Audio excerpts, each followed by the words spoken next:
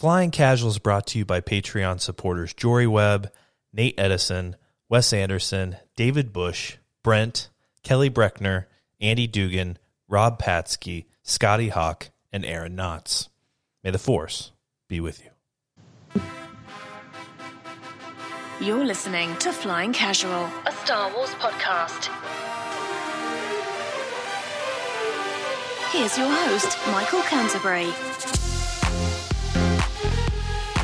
Friends, a pleasant Friday evening. What a fantastic day it was for me personally. Yes, The Mandalorian was terrific, and we're gonna talk about that. But more importantly, at least to me, and I know Holly, is that the damn baseboards in the loft were installed. Took a day off to do it. Rested, just turned my brain off, just installed some baseboards. Still need to lay some caulk. Wow. Still need to do that. Still need to paint them, but they are finished. So I just let me relish in that for a little bit, guys. It's going to come up, I'm sure, in the conversation at some point. But with me, guys, welcome all. I think I already said that, but with me here at the table, the lovely Holly. Holly, are you as pleased as I am that the baseboards are in and that you feel a sense of completion? Am I right? Phrasing, yes. I feel a sense of completion. Yeah, that's a great point. I should have said that. My bad. That pretty much sums up my day. Completion. Amen. That's a great way to end the day. It's a great way to start the day. But it sure felt good to do a little manual labor, get away from the computer, and then watch the epic episode of The Mandalorian that we got to see. And we are going to talk about that, guys. But we also have via Skype, I believe, still on Tatooine. I don't think he's got a vessel to depart that sandy there planet there. Luke, are you still on Tatooine? Is that correct, or is that Jakku? Stranded here, but I got some pit droids to keep me company. Those lovable buffoons. Just grateful to be alive. I thought a meteor was going to hit my house today. Jesus. So just glad we're all here. Yeah. We were going and grabbing a bite and saw this what appeared to be some sort of stealth bomber fly over. It looked like either a B-1 or a Blackbird or something from the old days, one of those ones that breaks the sound barrier. And then Luke texts us. He's like, did something explode? What the hell just happened? You guys see that bomber that flew over? It was super epic. I'm obsessed with planes. I almost wrecked the car trying to watch it. But we're here, luckily, and we got to watch The Mandalorian. Thank God we didn't crash, Holly. Thank God, because then we wouldn't be having this stream. Yeah, thank God. And guys, let us know. Can you hear us okay? How's everything sound? Mike can make live adjustments. It may not be the prettiest thing. But I can make those adjustments. So you just let us know what needs to be adjusted, and we can do that. Boy. Where do we begin? That's a great question, Holly. We can start from the beginning. But, guys, this episode was something else. I mean, and this episode was directed by Bryce Dallas Howard. Now, I'm going to start by saying I wasn't the craziest about her first episode. I like her. I like her as an actress. And I don't think the first episode she directed in season 1, I don't think it was her fault. I think it was just bad writing. I just think, and I'm pretty sure, Luke, correct me if I'm wrong, she directed the scene with the civilian soldiers that protected their camp. And Gina Carano had the really bad speech there to boost the morale there at the camp. It just, I wasn't a fan of that episode, but boy, this one was something else. Holly, you watched it with me. We actually got to watch it a couple times. This is the great thing about taking the day off. You can actually enjoy The Mandalorian and not blow through it to do a podcast after. So what did you think? Oh, I thought that this was phenomenally better than the last 2 episodes. I hope that this show continues this trend, or at least this season continues this trend where the episodes are better and better each time. This episode took me through a lot of ups and downs. Yeah. And I wasn't really sure. So did the baseboards, but I mean, yeah. It's just been a tumultuous day. Nice word drop there. Only one of the podcasts, though. Okay. But no, I really liked it. I kind of thought about it. Well, we watched it twice. Yeah. So I kind of thought about it a little bit more after the second time that we watched it. And I was like, no, I'm okay with this. Yeah. I thought it was good. Even the surprises. Big surprises. Wow. Yeah, huge surprises. But yeah, it was amazing. Luke, first thoughts. I mean, did you hate it? No, far from it. I don't know how well formed my thoughts are going to be. I did not have the day off, so I was kind of side-eyeing this while working, technically. So my thoughts might not be as fully formed as everybody else's. But I think, comparing to the other episodes in the season so far, it definitely is kind of the juiciest in terms of the overall canon of the story and connecting to bigger Star Wars canon. It was the first episode that really felt like it propelled the story of these characters forward in a bigger way. And that's no knock on the other two episodes. I enjoyed them, but there's a lot more to sink our teeth into in terms of canon connections here. Yeah, it's so funny too, because I agree. This one set a new bar for sweatiness. It just did. And it's so funny. I just had a conversation with a friend of ours, Lauren. She enjoys Star Wars. She is in no way, shape, or form probably listening to the podcast. She doesn't read Star Wars books. She's seen, I think, the originals. And that's probably it, maybe the prequels too. But not a huge fan, but enjoys it. And she's just like, Michael, I need something new to watch. Is The Mandalorian just something that I can jump into without having no idea what's going on? And I told her, I think you can. I think you can appreciate, the fun that's happening. You can appreciate the cuteness, the action, and I'm sure the story itself is going to appeal to people that really have no idea what's going on. And then I watched this episode, and I'm like, you would have no idea what the hell is going on other than, hey, those are some familiar Imperial stormtroopers. They look familiar. But who are these other guys that look like Boba Fett coming in? And there's this dramatic helmet reveal. And should I know who this person is? I'm more and more now. I'm like, maybe you don't want to watch this, Lauren. I don't know, but we'll see if she gives it a shot. Maybe she can let us know if it was for her or not. Holly, am I wrong? Is this too sweaty for those that are outside of the sweat level of most of us? I don't think it's necessarily too sweaty.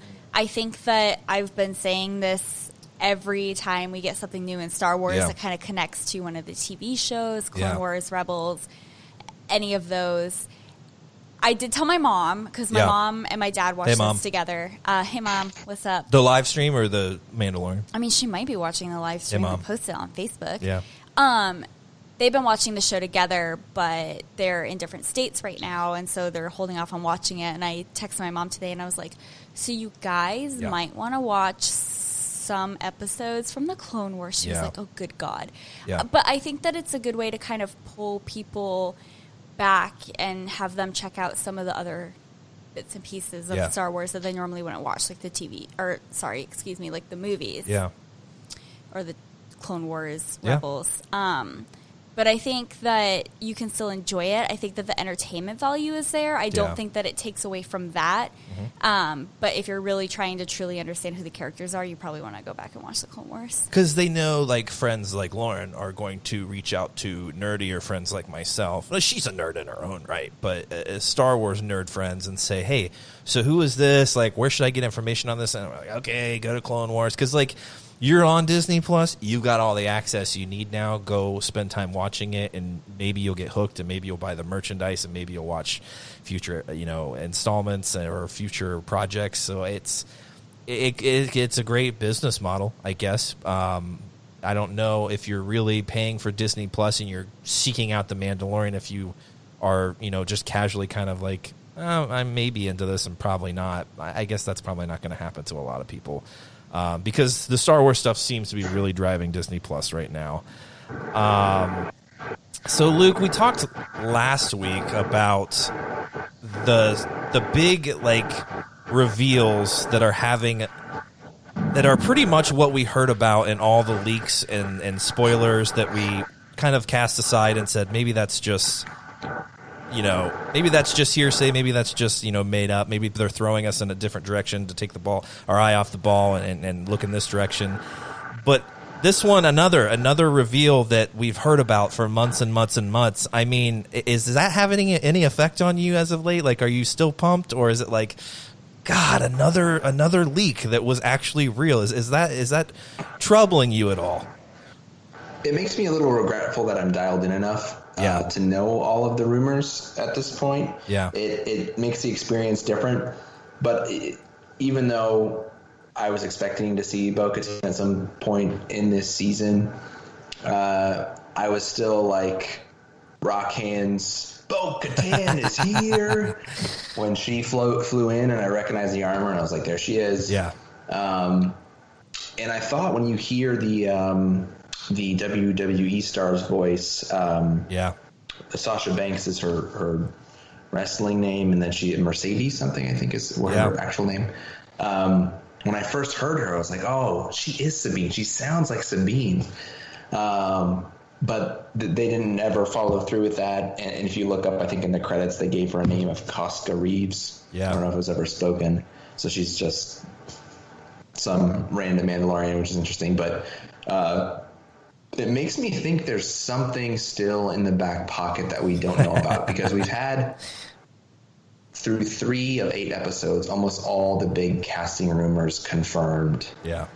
Boba Fett with Tamira Morrison, Timothy Olyphant as Cobb Vanth or Boba Fett. We've had Bo-Katan, Katie Sackhoff. We've had, for me, the most exciting one confirmed, Ahsoka Tano was named. Yeah. And those are pretty much all the big ones, other than Sabine. Yeah. That got rumored. So I'm thinking the Sabine one is just, okay, that one's not going to happen. But there's something in episode, in the second half of the season, that's something I think that never was rumored, never got out there, that's going to hit us hard. So I'm looking forward to that one that we don't know about, as much as I get excited about the ones that we were expecting. But I think, what you were saying, Michael, I don't know how intentionally they did this, but it seems intentional to me to name Ahsoka in the episode without having her appear. Yeah. So that people can spend the next week, maybe 2 weeks, maybe she doesn't appear until episode 5. Yeah. Binging some Clone Wars. Yeah. If they Google who the hell is Ahsoka Tano and they don't know, well, now they can access it. And because these come out a week apart, like I said, if she doesn't actually show up for another episode or 2, which they often tease stuff that then doesn't show up, for another couple episodes. Yeah. It's going to give people some time to go try to find out a little bit more about who Ahsoka is. Absolutely. I couldn't agree more. And boy. So yeah, the only thing, I was super pumped. I was a little bummed. I was like, oh, okay, yeah, that makes sense. But then my head just goes to Twitter, and then I'm like, get off Twitter. Like, I really don't enjoy it anyway, so let's just get off there. And there's no spoilers on Facebook. There's no real spoilers on Instagram. Twitter is just spoiler heaven, and it's frustrating. I guess we could just follow non-Star Wars folks, Holly. Yeah, we could, but we probably won't. Yeah, we probably won't. I do want to say that in the chat, it seems like overall everyone really enjoyed it. Good. Jory enjoyed it a lot. Glad he could watch the episode. Yeah, finally. Yeah. He said that he watched it on his child's tablet. Hey. No, he didn't. I lied. His child's tablet was just playing in the background.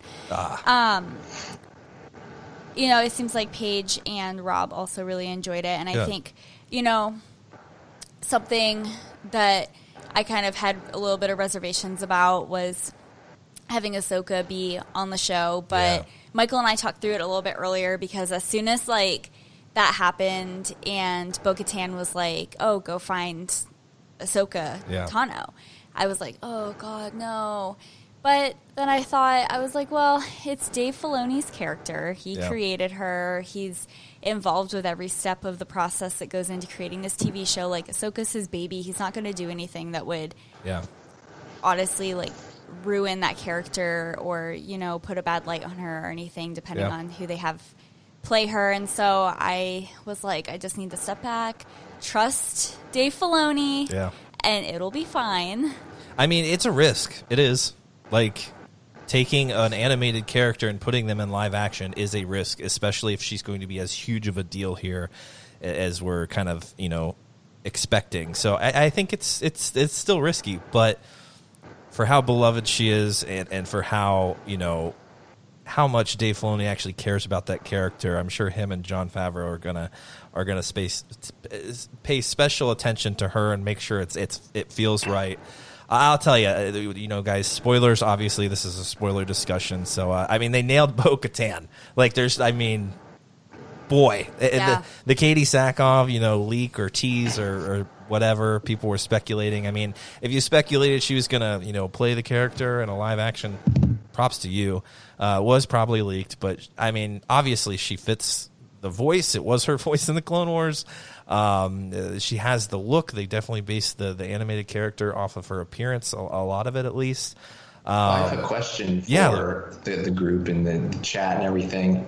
And I can't take full credit for this because it wasn't something I came up with. But after seeing the episode, I did peek my head out into the Twitter world, see what was going on. And somebody pointed out, I guess Mandalorians maybe don't age very much because this is, give or take, 30-ish years after the Clone Wars. If we say 20 years between Revenge of the Sith and A New Hope, and then about another 5 years to wrap up the original trilogy, and then this is a couple years after that. We're getting close to 30 years. Yeah. So this is a 30-year older Bo-Katan than we last saw her, and she looks younger, I think, than she did in animation. It's kind of a silly, pedantic thing. I'm not like hung up on it, like it hurts my enjoyment of the show. It's just a funny thing to think about. Like, they didn't try to age her where you get.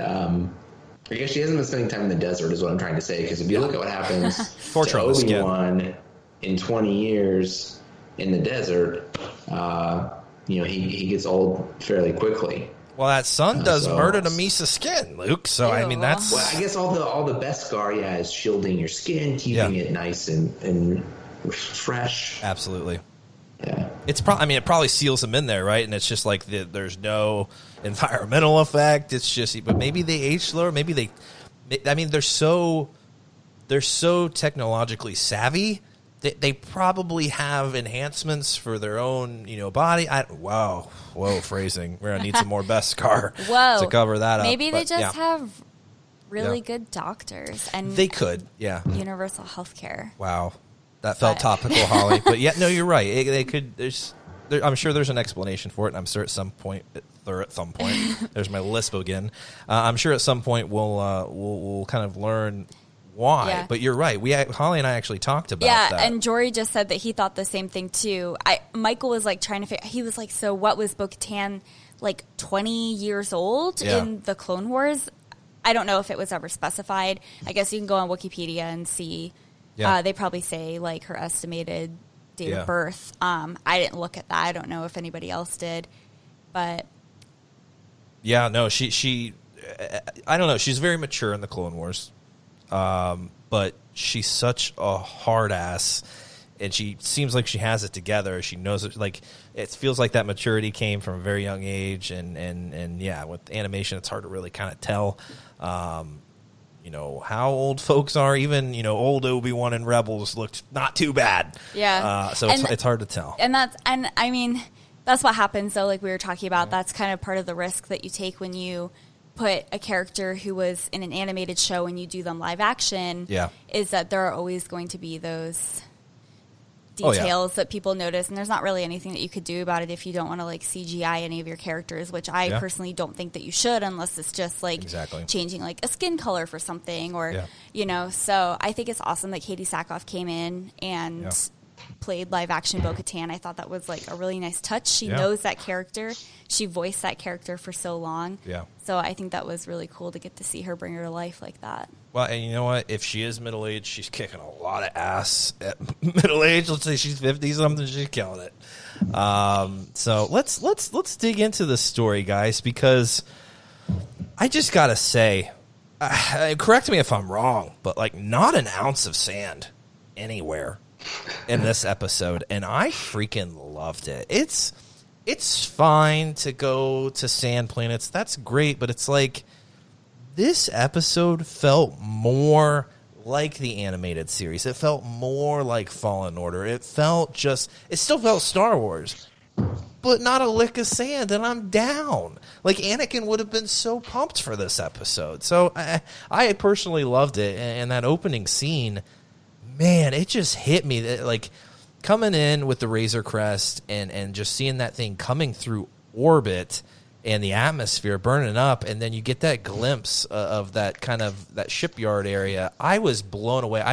I love when they can, connect space with the planets itself, and Star Wars has never really done a good job of that. It seems like that's why they've never attempted to have games that do that. They just don't know how do you transition from space to ground. They just don't do it very well. The closest I think that we've ever seen Star Wars do a good job of that is Rogue One. I thought that was a very good use of space battles, ground battles. It was just so cool seeing them come in through the atmosphere, burning up, and having those communications with the control officer. And Holly's like, "Is that Bryce Dallas Howard?" And I think you might be right. It kind of sounded like her voice. Yeah, it absolutely did. When we were watching that, I was like, did she get to voice that communications officer that was like talking over that comm? Because I think that it sounded like they did. I didn't see in the credits if she was actually listed as doing that, but that would have been kind of fun. It would have been super fun. Also, Holly poured me a huge freaking margarita, and I've just started drinking it, and I'm already slurring my speech. So who knows what's going to happen here in the next hour? I'm drinking it like juice right now, so it's happening fast. Let me read some of the comments. Absolutely, because there's one that Rob said that I thought would be kind of nice to touch on, especially because I know personally. I said that the stuff that happened with Frog Lady and the child eating some of the eggs kind of didn't really sit well with me. Yeah. And I think that they kind of like cleaned that up a little bit in this episode, so I appreciate that. Mm-hmm. So Rob said, I love how the frog people were teaching Green Bean to be nice to the little froggies. Oh, that was awesome. I got chills. Those were all great moments. It was so good. It really was. I know there was some controversy there with that. At some point you just got to say it's a television show. I totally understand why it could be a problem, but you got, we have, solid writers of this story that are very aware, and aren't very close-minded. So I can't imagine. I mean, people make mistakes, and maybe that was, but it definitely feels like there was a little correction there. And I mean, hey, he's a different species. We don't really know anything about him. Maybe that's just something they do, and you got to beat it out of him. Hey, that's not cool. And just seeing, these things become life, it had a huge effect on him. I got chills during that. It was kind of emotional. I thought that was a super awesome scene. But let's go back to the beginning. Let's talk about that shipyard. I don't even remember what the planet was called. It's not Mon Cal. Trask. A moon of Trask or Trask moon. Yeah. So we've got Mon Cals and corn everywhere on this planet, and just some working class folk out there, just fishing the seas. Running like little small, establishments there off the coast. Was a very cool scene. And Holly, I know, felt like she was back home in Maine. Holly, how did you react to that? Look, I said it just felt like I was down east. Yeah. We're on a working waterfront. Absolutely. Like Michael said, there's no sand, so it's a rocky coast. Yeah. You got the ship out in the rough water. You got all the nets around. Ugh. You got the Mon Cal wearing the cable knit sweaters. That was so freaking... We didn't catch that until the second viewing. I was just like, wait a second. That's those sweaters, those fishing sweaters you love so much, Holly. The fishing sweaters. Yeah. They probably got them from LL Bean. Did you probably? Fine. Can you modify the arms a little bit to accept they had the bell sleeves. Yeah. I mean, it's awesome. all very trendy. Oh, yeah. And also very practical, which is, what more could you want if you're like a working class fisherman? I saw a really dumb meme on Twitter. Someone took a picture of the Mon Cal there in the sweater and put Chris Evans from Knives Out in his sweater beside each other and said, Rian Johnson's influence on The Mandalorian. I was like, what are you talking about? That's the dumbest thing I've ever heard. No, it's literally like a freaking New England thing. Well, and it's just, come on. Okay. Yeah, come on, Holly, explain the history. I had to break it down. So Come first on. of all, this specific type of sweater is an Aran sweater, which came from islands off the coast of Ireland. Yeah. And they're all wool sweaters because that makes them stain resistant, keeps you dry. They're a little bit waterproof or water resistant because of the type of wool that they're made out of. Thank God.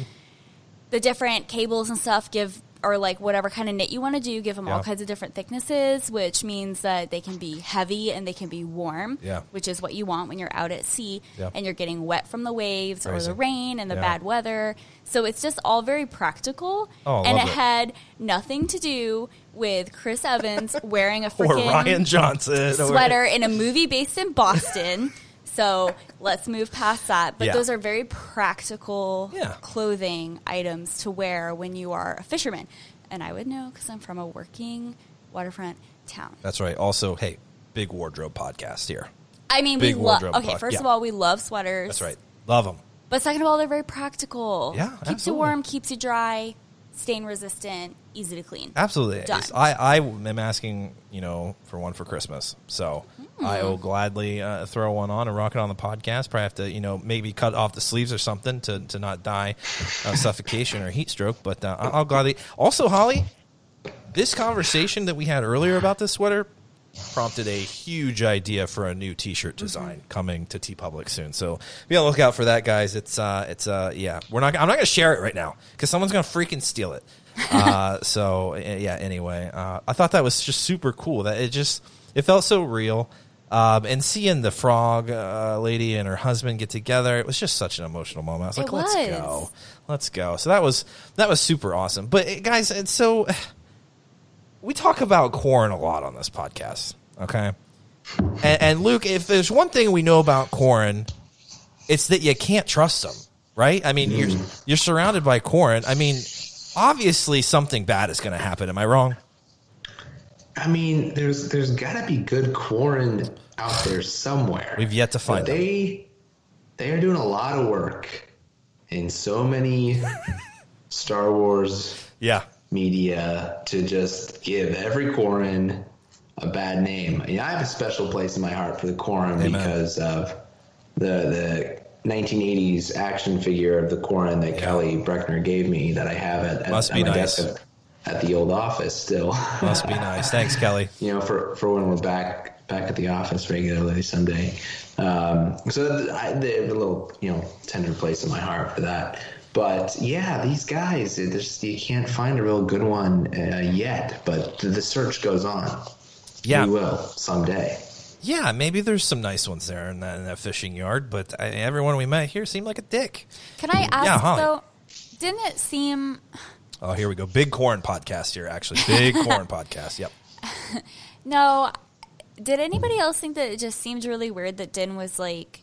So it was so easy for him to kind of be like, oh, cool, the Corrin are going to show me what I need to know. Like, don't you think that he trusted that they actually, had good intentions? Or he wasn't, even if, he thought, okay, well, we'll see where this takes me, he wasn't very careful. He's a little naive. But here, I'll cut him some slack, because when you're dealing with a Corrin and their appearance, very difficult to tell whether you can trust them or not. You got all those tentacles on the face that are moving around. You can't. Usually, you can tell a person just looking at them. I don't know. I don't trust this guy.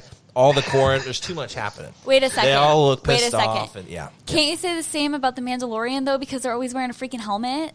Well, yeah, but that's just. There's nothing going on. I mean, these guys got tentacles. It's everywhere. You can't. They'd be great poker players. Oh yeah, that's true. Right, Luke? I think you're hitting on a really big point here in his naivety.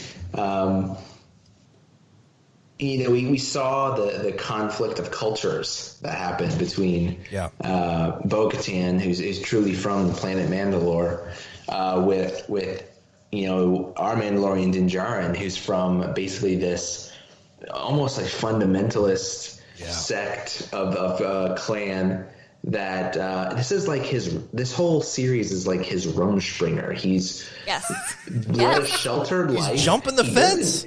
He doesn't know that much about anything, and now he's venturing out into the world, and he's just kind of stumbling along. He's like, I've just been quested to go find this guy's people. So I'll just have to find Mandalorians, and everywhere I go, I'll just ask whoever I see, have you seen a Mandalorian? And see what happens. But this guy, like, he doesn't know much of the world. He brings up the Jedi, and Bo-Katan's like, yeah, I know Jedi. I've been around. I know a lot. And he doesn't know anything. So it's really interesting that he's been built up in our minds because we've been by his side throughout this and seeing his struggles and his journey.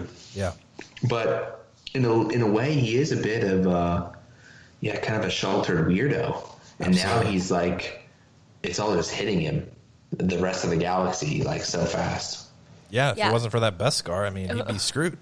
I actually had this. I took a couple notes when we watched it the first time, and that was like one of the big things. Thank you. Big note-taking podcast. I kind of felt like, yes, this episode introduced us to Bo-Katan, real Mandalorians, and the possibility of meeting Ahsoka. Mm-hmm. But to me, I think what this episode did the best is kind of show Din that everything that he thinks that he knows is actually probably not necessarily accurate. Yeah. Because I feel like his world just got turned completely upside down, even more so than it did when he took on the task of bringing the child to the Jedi. Yeah. And I just think that this is going to be, you know, a moment of growth for him to kind of make a decision. He's at a crossroads. Yeah. You know, is he going to continue on the way he thinks only one way? Yeah. And that is carrying on what Luke called that fundamentalist mindset of what Mandalorians truly are and what it means to be a Mandalorian. Yeah. Or is he going to be like, well, hold on a second. Here are these other Mandalorians who are doing things that I never even thought was acceptable. Yeah. But they're telling me that this is, and there's more than one way to be a Mandalorian. And is he going to kind of have a moment where he's like either going to do his own thing, or he's going to kind of think like, maybe Death Watch isn't what I thought it was, and kind of break away from that. Yeah, I mean, he's got a lot to process. He's learned a lot just as of late, and it's a lot to process. And as much as he wanders around, you'd think he would have processed a lot of this already. Doesn't seem like that's happened. And, I mean, who is he supposed to talk to about this? Like, the child? Like, he can't even trust the child. Like, he's always watching that thing. He doesn't really have anyone to talk to about this, and when he does, he's, you know, trying to save his own life, or, you know, hey, I'll help you, but once you help me with this job. Like, he doesn't have really time to really grasp what the hell is going on, and how he's likely been misled his entire upbringing. And you can sense that in the episode. Like, when she tells him all this and they're kind of making the run through that freighter, I mean, obviously, like what do they call their little gang? The something owls. I don't. Luke, do you remember what they call themselves? I don't remember what Bo-Katan calls them. I don't know. I didn't catch it. They're the something owls. I think from the Clone Wars they talk about that, but they're just owning, right? And I mean, Din really didn't have to do a whole lot. I mean, he had made that huge sacrifice there, but he seems a little slower than everybody, and it's almost like he's grappling with, what the hell is going on? Yeah. Like, these guys are even more badass than the people that I was with, but also, like, they just told me that everything I knew was pretty much a lie, and that they're actual Mandalorians. What the hell is... He just seems slow to catch up to everything because he's processing it in the moment. So there's so much to unpack there, but... So yeah, we get a ride with these Quarren, and you know, obviously they're jerks. You know, we learned that very quickly. They kicked the baby. He hits it with his staff, right? Yeah, he gets rid of that baby. He does, right into the mouth of that freaking like water, whatever. Yeah, what is it? I have no idea. Oh. I have no idea, but straight up eats Baby Yoda in that thing, and so Din jumps in. A huge trap to, assuming Holly said get his Beskar armor, I guess. Yeah, I think that what they were going after was the Beskar. Yeah, it definitely seemed like that. So in this moment, I'm like, how's he going to get out of this? My mind always goes to Baby Yoda. Baby Yoda's going to step up. He's going to lift this damn creature out of the water, and they're going to bust through this gate. I was like, that's the only option. And sure as shit, here comes Bo-Katan and her friends, Sasha Banks and that one gentleman. Didn't catch his name, but they're all badasses. So everyone that thought, you know, Sasha Banks was playing Sabine Wren, I'm really sorry you were disappointed. That was one little thing that finally something was wrong of all the supposed leaks and spoilers that were out there. Thank God. So that was nice. But man, that helmet came off quickly. And I just got chills everywhere. It was just like, oh my God, they're doing this. And they're giving Katie Sackhoff this opportunity to continue her character and make it actually her own, which is fantastic. Like, in the flesh. I freaking loved it. Luke, were you blown away? I told you to stay off Twitter today when you were at work. Did it stay nice and unspoiled for you? Yeah, no, the reveal occurred for me in the episode, which is why I was able to, even though I knew the rumors, I could experience the joy of seeing it for the first time without knowing for sure it was coming. And you're right, like, Katie Sackhoff's performance was outstanding. I thought the acting throughout this entire episode was excellent. The Imperials that we saw, the stormtroopers you can't see, but all the non-stormtrooper Imperials we saw, I thought did an excellent job.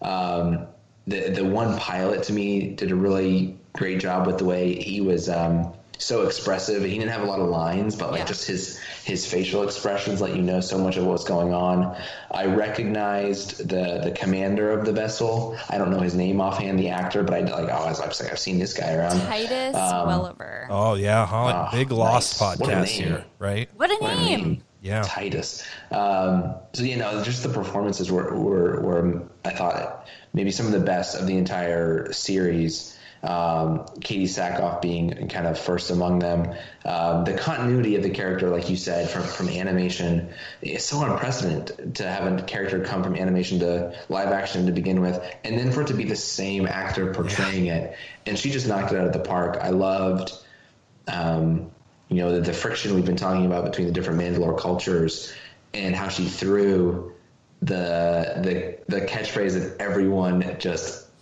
loves and adores back in his face when he's like, you're changing the terms of the deal. And she sarcastically says, this is the way. I thought that was amazing, and she delivered it so perfectly that you got just the sarcasm and like I said, the conflict of those two cultures coming together. So I thought that was really excellent. The writing and the execution, like you said, everybody was so on their game. And they do these storyboards and they really plan out these scenes, but you got to give Bryce Dallas Howard a lot of credit here for setting this up and just getting these shots. And the writing was perfect. Like Luke just said, the sarcasm of this is the way. That's not a Mandalorian thing. That's this cult's thing of like, that's how they've brainwashed people. But hey, that's Mandalore's, dude. He said it. You don't take your helmet off. They're kind of and Holly and I were talking about this. Is they seemed not surprised to find him. It's almost as if they found others, and they were kind of like, found this silly, traditionalist over here. He interprets the Constitution, quite literally. Like, no, not like that. He's an originalist. He's an originalist. And so, Holly, what did you think of that? It felt like they were kind of like mocking him. They've run across him before, and you silly folks, you're not actually Mandalorians. Yeah, well, so that's what he said to them. Yeah. So when they all took their helmets off after they rescued the child, he was like, "You took your helmets off. You're not real Mandalorians." And she was like, I am. I'm the last of my line. And he just like, I think that's like when it started to go downhill for him, when he was like, what the hell? But you can see them all kind of exchanging looks, and that makes me feel like this is not their first time coming across somebody from this cult. This is not the first time that they've had this conversation with somebody. They have to explain their actions over and over and over again and kind of be like, hey, this is going to come as a literal culture shock for you. Absolutely. But like, there are other ways to be a Mandalorian, and there's not actually one way. We're actually stronger together, she says. I know you've been told that it's this one way, but all together, a diverse group, we're actually better and stronger with that. So, and I don't know. I thought it was so fantastic. Even the humor there. There was there were only a few humorous moments, like kind of the this is the way sarcasm, and when they're making their way through that freighter, and she says she's talking to that commander in the bridge, imprisoned in there, and she's like, just put some tea on, we'll be up in a little moment. It just felt so just like, I don't know, it was fantastic. But I'm curious to see if we're ever going to see more interactions with Bo-Katan's clan and like other of these kind of traditional Mandalores. Like I don't know, because, and I don't know if a lot of people caught this, but Bo-Katan, every time she would approach Din, she would call him brother. Yeah. So it's not like she's just like, you're not even Mandalorian. Like, you silly folk, you wear the army, you have no idea what you're doing. Still looks at him as a brother and wants to unite these people. Obviously, we've seen that in the past. But there was another edge to Bo-Katan. I don't know if anyone kind of picked up on that. I think someone in the chat kind of mentioned, like, she's kind of like even more hard-ass than she ever was in the Clone Wars. It was Rob. Rob said... Can we talk about how brutal she was? And I quote, Rob said, I think that... Sorry, I'm trying to find it. There's been a lot of stuff going on in the chat. But he said, Bo seems pissed about losing the Darksaber. I mean, yeah, we're definitely going to learn probably how that happened. But I don't know. Luke, did you kind of pick up on a little edge? Like, she is pissed. I mean, no one's being taken prisoner. I mean, they are quick to execute, maybe a little double tap to make sure they actually killed these Imperials. Did she have a little edge to her? I mean, I think she has reason to, from what we know. You know, there was, what do they call it, the Purge? Yep. You're right. She mentioned that. She says, I was there, or I fought against it. Great call. And now that the Empire is on its heels, now she's trying to reclaim it. Yeah. And going after these Imperials and capturing their weapons to use to go back to Mandalore. Yeah. Which is, great motivation to try to sort of free her people. So it must mean that Mandalore is still Imperial controlled, even though we're in this era now where, the New Republic is starting to assert more of its control. Yeah. And I think, there's a good chance to me that this season will follow some of the formula of season 1, where a lot of these people we meet along the way, we see again later in the season. So we might see Cobb Vanth again. I think more likely we see Bo-Katan again than a Cobb Vanth later on in the season. So I definitely think we'll see her at least one more time. And it will really set up an interesting juxtaposition to compare how Ahsoka Tano translates to live action, given that it's not going to be the same actor portraying her, as far as we know, who portrayed her in animation, whereas this Bo-Katan one was so seamless. So that'll really set up like an interesting contrast to see how it goes, transferring it from different medium and transferring who's portraying the character. So that'll be a real test of how well they pull that off. But I assume Filoni will direct that episode, because he hasn't directed one yet this season. So we'll take great care in that. Maybe that's the bombshell. Maybe the bombshell is that Ashley Eckstein is playing Ahsoka Tano. I'd be down. I mean, that would be amazing. Down. Yeah. So Paige said, I'm going with what my best friend and I came up with after a very long discussion about Ahsoka, and she said maybe they won't show her until the end of the season. It will be like an over-the-shoulder shot. Yeah. I actually was thinking, I've always wanted that. Just reveal, the hood drops and you just maybe see her head or something. I was kind of thinking after we watched this episode, and it goes along with what Luke was saying, where like we meet these characters, we hear about these characters, but maybe we don't see them until the end of the season again, or maybe we don't see them at all. And I was like, what if we don't actually get Ahsoka? Because we know that Din gets pulled off on all these little side quests that he's doing. So it could be that he's like, okay, this is where I'm going, but then other things come up, because we still have Cara Dune, we still have Greef Karga. Like, we have other characters who we haven't even seen again this season. Great point.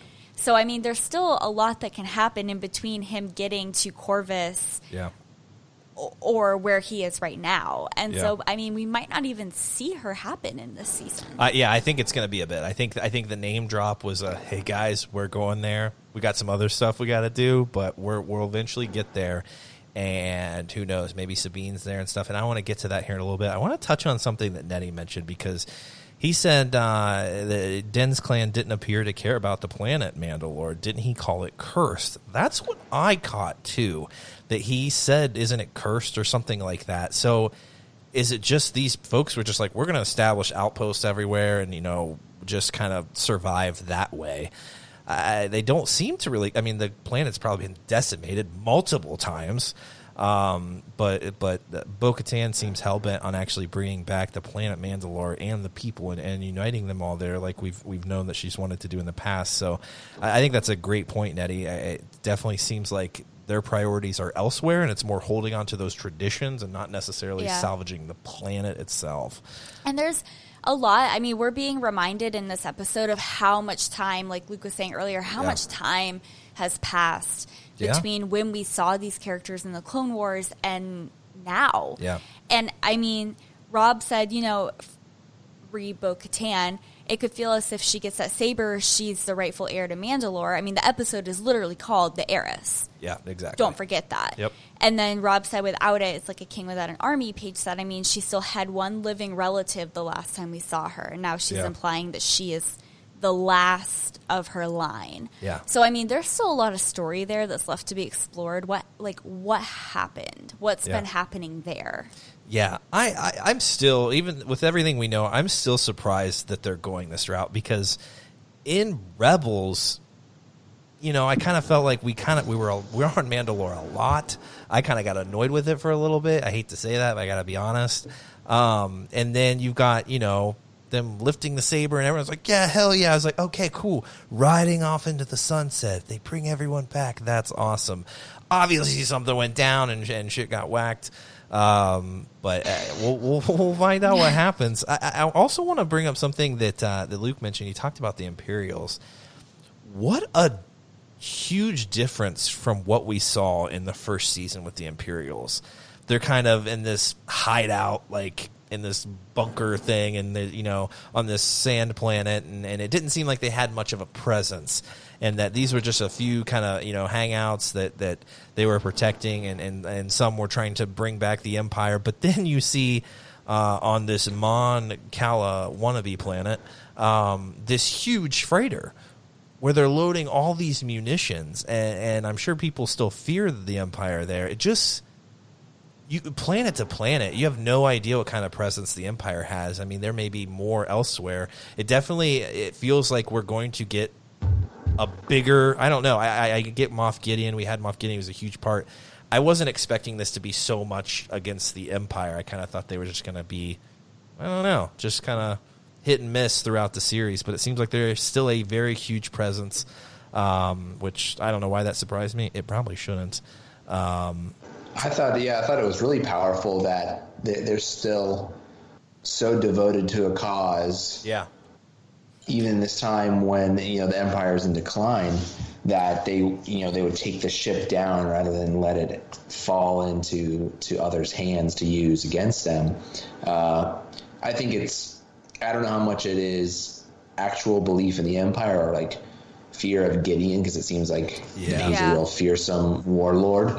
But he uses the rhetoric of do it for the Empire as a manipulation of the underlings. That was whoa, these guys aren't messing around. Yeah, those pilots were definitely freaking out. They kept looking at each other like, shit, we're done. We're done. You have to feel bad for them. Yeah. Well, you don't have to, but I did. Yeah. But also, I mean, it's funny, this is just me, how we love Din Djarin. Love him. That's not going to change. Yeah. But he comes from a cult. Yeah. Theoretically, you could say the same for the Empire, who we hate so much. You see the same kind of brainwashing and the same kind of, like, I don't want to call it, like, patriotism, but, like, believe in this cause so much, this is your entire life. Yeah. And I think Luke was absolutely right when he said that it was perhaps more of a fear of Moff Gideon, because Bo-Katan literally says, I'm not going to kill you. Yeah. And he's like, you might not, but he will. Yeah. And then he kills himself. Yeah. That was very powerful. I wasn't surprised, because I figured, like, that's exactly what's going to happen, but it was still, like, it still had a shock value when you saw that happen on screen. Did you say shock value because he bit down the tooth that electrocuted him? Bam! Jesus, no, I didn't, but that was hysterical. So funny. I thought that was amazing. That's an old kind of, spy move. You got the tooth you bite down on, and it poisons you. You foam out the mouth. I love that it was just like electrocution right to the brain, and you're dead. Like, it was just, man, that was awesome. I didn't really see that coming. I'll be honest. I thought that was super cool. So yeah, a lot for Din to process there, and as pissed off as Bo-Katan was, and maybe as untrusting as she is, you know, in these kind of traditional Mandalorians, she was quick to say, "Hey, you can hang with us. You can come with us." You know, and it felt more than just like a, "Hey, we could use more bodies." It's just like, I'm really trying to build something here, and I'm going to trust in you, you know, to join us and do the right thing, and I'll even give you the information you need, and that door's open. Hey, you want to come join us when you can? That's awesome. I thought that was cool. That was super cool, and obviously Din's like, I got a quest. Don't forget about the quest. I got to get this little guy to where he needs to go, and Bo-Katan says, seek out Ahsoka Tano. Tell her Bo-Katan sent you. So they still have a good relationship there. They've been keeping in touch for these 30 years or whatever. And so she says, go to whatever the city was on the planet Corvus, a forest planet. Now, Corvus, you can go look it up. You can go Google it. The only thing you're going to find about Corvus is the Battlefront 2 ship for Iden Versio. There's not a whole lot on Corvus, so I don't think they're misleading us here. It could just be a different spelling. It could be the same spelling. It's just a planet, and this was a ship we got back in the day.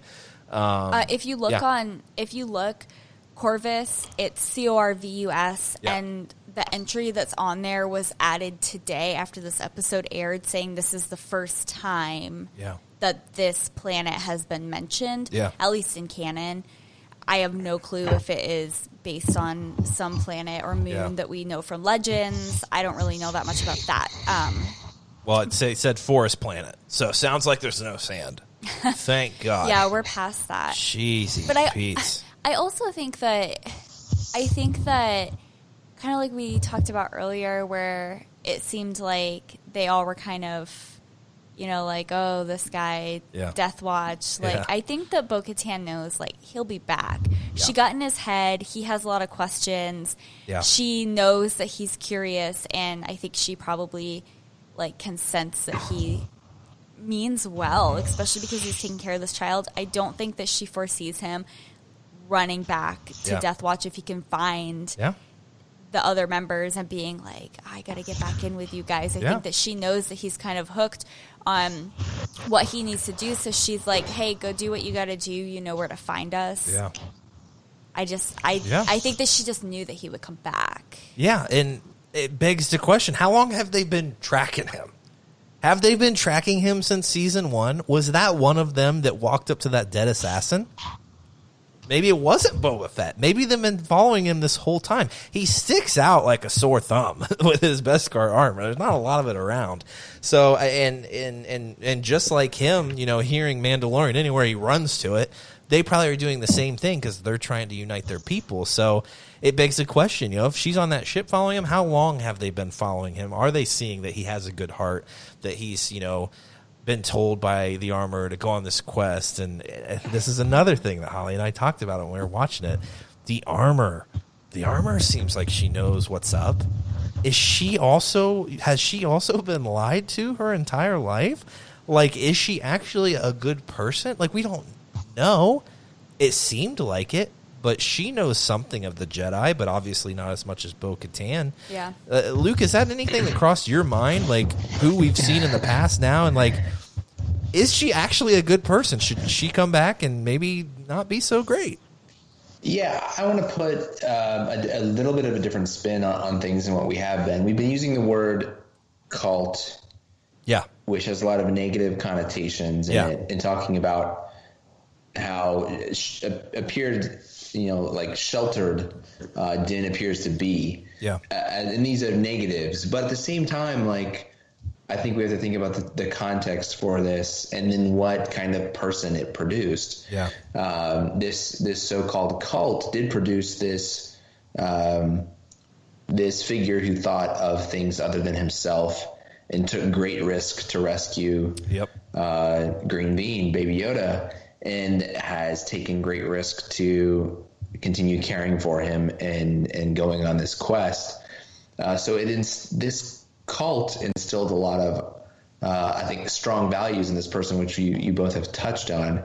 And then think about like the trauma of Mandalore long term. When we see it, even in the period of the Clone Wars, they have been fighting amongst themselves so much over who knows how long that a lot of the planet is decimated, and they're living in like bubble cities. Yeah. And I think the background is that they have decimated the planet through their fighting, through their wars. So if you have a sect, a clan that views that history and what it's brought their people, and decides to try to change some things and take a different path, like Satine tried to do to sort of pacify the planet when she was ruler. This clan might have just looked at all of that and said, we need to do something different. We're too destructive. This isn't a good path. And they reverted to more sort of fundamentalist, conservative, more insular view of things. But I don't think it's all bad. Yeah. So I don't want to get too carried away with the word cult. But it's definitely, some parts of it seem unnecessary. But there's a certain amount of good that came of it. Yeah, I mean they've been through a lot. There's been a lot of change of the guard. There's been a lot of people in charge. That Maul was running the show for a bit, Bo-Katan, Satine, and it's been a kind of whiplash. So maybe they're reverting to the old ways and saying this. We survived this way for generations and thousands of years. This is what helped us defeat the Jedi. This is what helped us, well, not defeat them, but maybe keep them in check. Maybe let's revert to that, and things we'll keep it smaller. Things will be better. We're not even going to attempt, to revitalize the planet because it didn't work out well, and then we're just going to be sought after, like we have, when we were infighting, or when the Empire came along, or when the Separatists were here. It's hard to trust people, especially if they know where you are and they know how easily you maybe could be swayed with a show of force. So maybe they're just kind of saying, let's keep this smaller. Let's do that. Yeah. I do also agree with Luke. I think that sometimes we tend to throw the term cult around, kind of just willy nilly. This person they have very strong beliefs on this one side that I just don't agree with. And so do the other people that they're around. They're a cult. Let's not forget what the purpose of a cult is. That's right. And so does it seem like the Death Clan actually is fundamentally a cult, or do they truly just have different beliefs and they were trying to remove themselves from, another group that wasn't going the way that they wanted to go? Yeah. So I think we do have to be careful when we're throwing that term around. Absolutely. Yeah. No longer a cult here.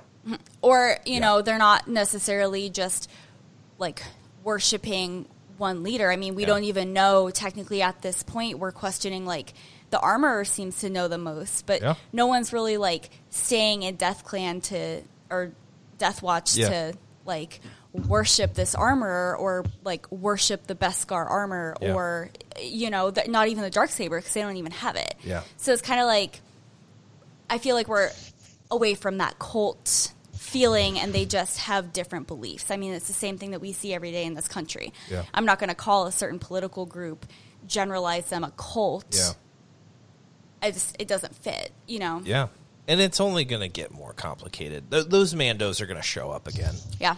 And that's the other thing. We talked about how good Din has been and how he's doing the right thing. Those other Mandos that were there in that holdout, they also came to his aid when he needed it, right? So they kind of, it doesn't seem like they're all that bad. They just maybe are misled about, what's the best for their people. But it seems like they're very focused on the Beskar and keeping a low profile, and that's cool. Yeah, and Paige said earlier, she kind of made a joke, speaking as Mandalorian, buddy, they're aggressive, we're progressive, we're fun, take off the helmet.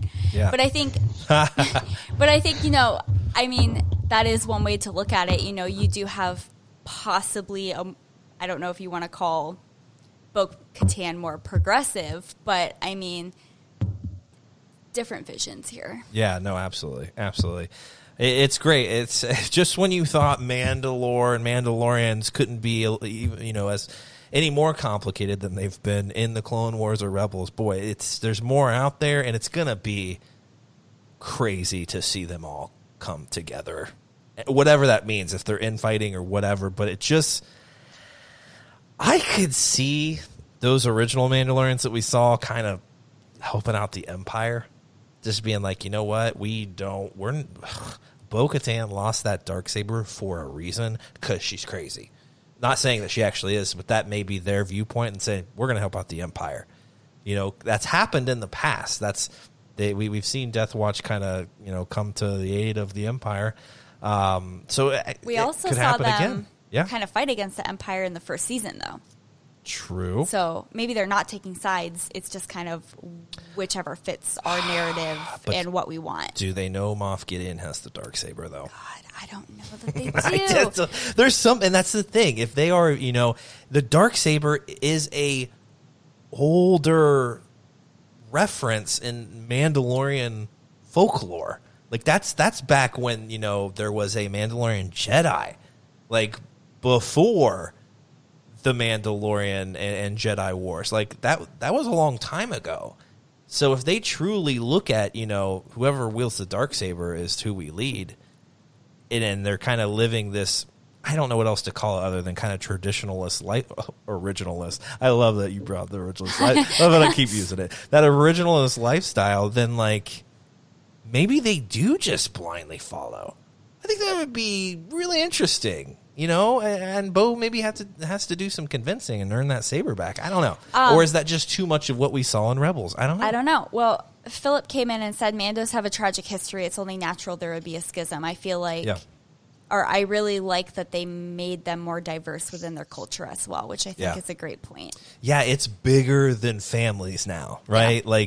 Like Bo-Katan is the last of her lineage. So it's bigger than that now. It's uniting the world. It's uniting them under different principles. It's not just I'm a Kriz or whatever she is. I can't remember what her family name is. It's more than that now. Yeah, it's more than just these family and their lineage. It's because that was a big part of it. That was a big part in Rebels. It was huge. So there's a lot more on at stakes now, and they've learned a lot. They had to have learned a lot. I know it doesn't look like, Bo-Katan has aged much, but she has to be much more wiser after these experiences. So there's much more that's going to happen. It's just, boy, could be a nice political drama here that we're going to get with a lot of shooting. A lot of shooting in this episode. Holly? Shooting podcast. Big blaster podcast here, Holly. Yeah.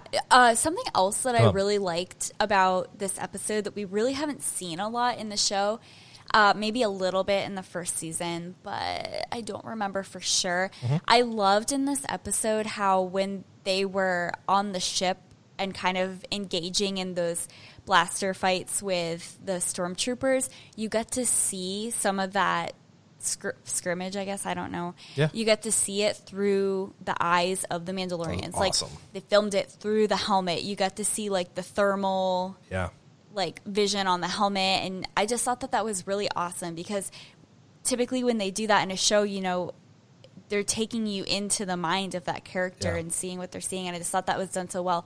They did it again. Bryce did it again with the end of the episode with the little creepy squid spider thing that was like going for the baby. God. I just thought those were really interesting views, and that was like more engaging. Yeah.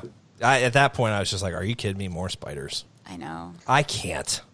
At least it was just 3 seconds at the end of it, and the thing, died.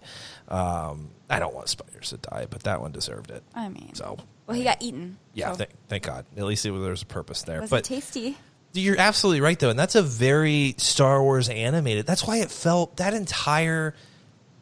It was kind of a heist scene. I don't know what else to call it. That kind of that part of the show. It felt so closely tied to the animated. Like even just like you mentioned, like being in the helmet there of the Mandos, using that kind of thermal imaging. Like that's very Rebels-esque. Like we saw a lot of that in the animation. We saw just that view of the hallway there of the ship and that kind of tilted camera angle. Love that. That's very animated-esque. Like that it felt like Rebels. It felt like Rebels more than anything, I think. I could see Ezra Bridger running around with Chopper at any point there. It felt like it. We were talking about, Holly, when they were fighting the Imperials on the side of the ship there, it felt like Fallen Order. Yes. Like coming in close contact with those Imperials. And when Sasha Banks' character picked one up and took it to flight and dropped that Imperial on the windshield, that was so amazing and so funny. It's never, death is never funny. No. But it felt like Rebels, Imperials just kind of dying everywhere. Like, it was incredible. And Din making that sacrifice there in that hallway, to me, that wasn't, I'm just fighting for my life. It was, I have something else to look forward to. I have something else. I have another purpose, and it's keeping this kid safe. It's not just me anymore. In that moment, I'm sure he would have tried to do, at another time, anything to get out of the situation. But this was, you could easily die in doing that, Din. But hey, he goes out there in his Beskar and takes a bunch of blaster shots and saves the day pretty much. But it's a testament to his character, though, because he gave his word and he said that he was going to help them as long as they helped him. Yeah. And he did. He follows through on what he says he's going to do. Yeah. And he did it when he helped Frog Lady bring her babies to her husband. Yeah. Or her eggs to her husband. Didn't he was like, I don't have to do this, but I guess I said I would, so now I'm going to. Yeah. It was just, that was an episode for the ages. Holly, what else about the episode did you really enjoy? Anything else that stuck out? Okay, let's talk about this. We know we're going to Ahsoka at some point.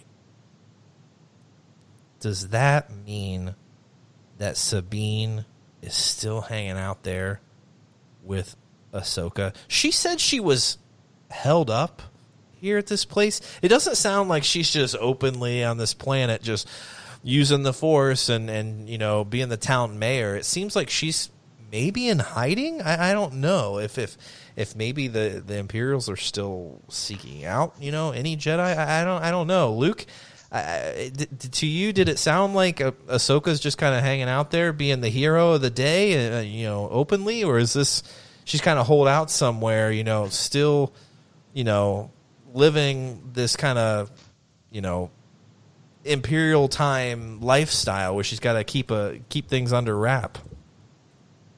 Well, I'm going to go back to something that I came up with and have latched onto in some of our earlier podcasts leading up to the new season beginning.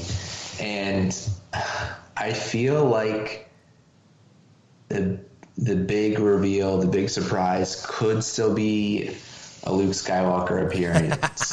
And I feel like Ahsoka is a bridge to that, and we're getting her referenced and probably appearing earlier in the season than we expected, because she might be a stepping stone to Luke. Because when you think about this time period, it's post Jedi, so Luke is a prominent figure at this point. If Ahsoka's still around,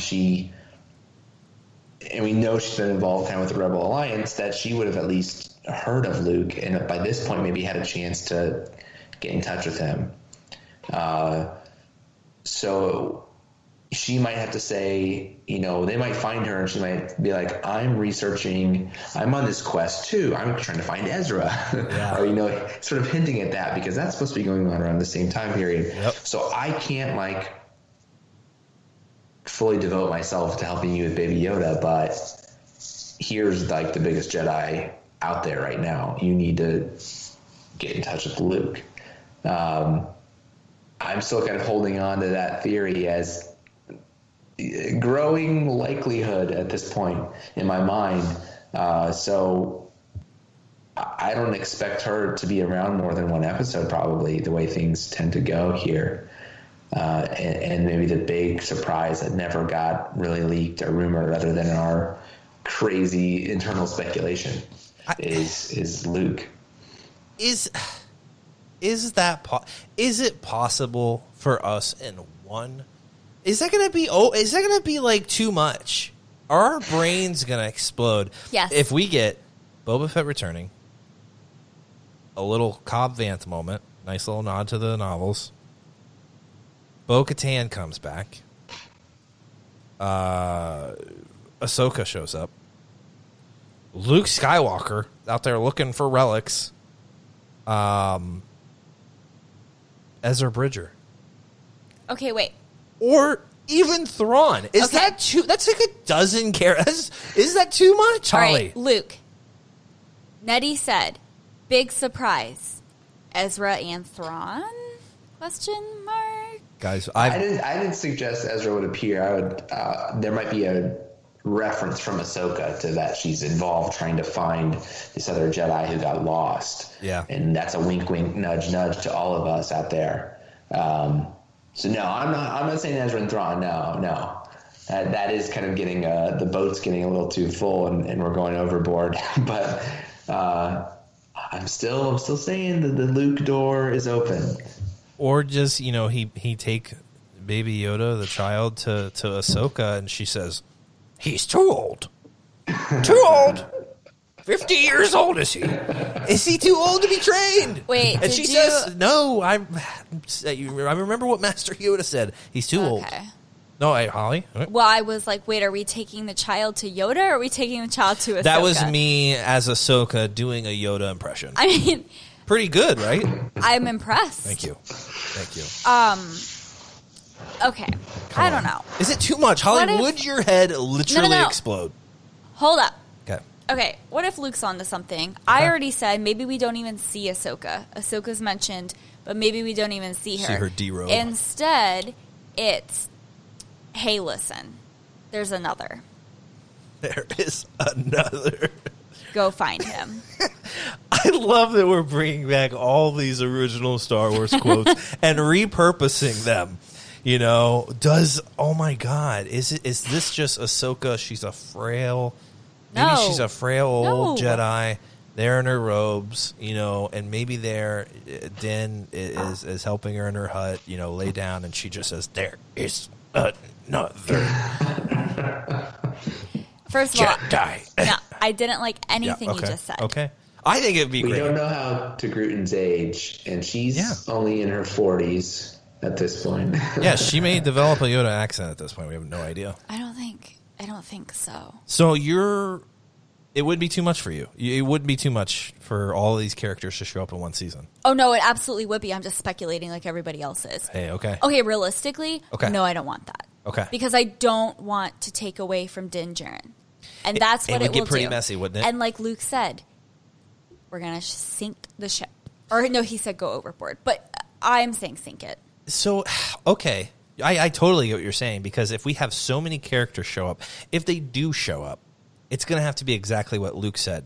Okay, you'll get 5 minutes with Ahsoka in one episode. And it just kind of gives you a hint of where Ahsoka is right now. Okay, you get 10 minutes of Ezra Bridger in an episode. It just gives you a hint of where that is. And it sets us up for other freaking series. Who knows? Thrawn and Ezra Bridger could be the best of friends. Okay, but we have no idea. I personally would love that. I'm so sorry. Rebels, spoiler, but I just imagine them flying off into the sunset. Yeah. Becoming the best of friends. Yeah.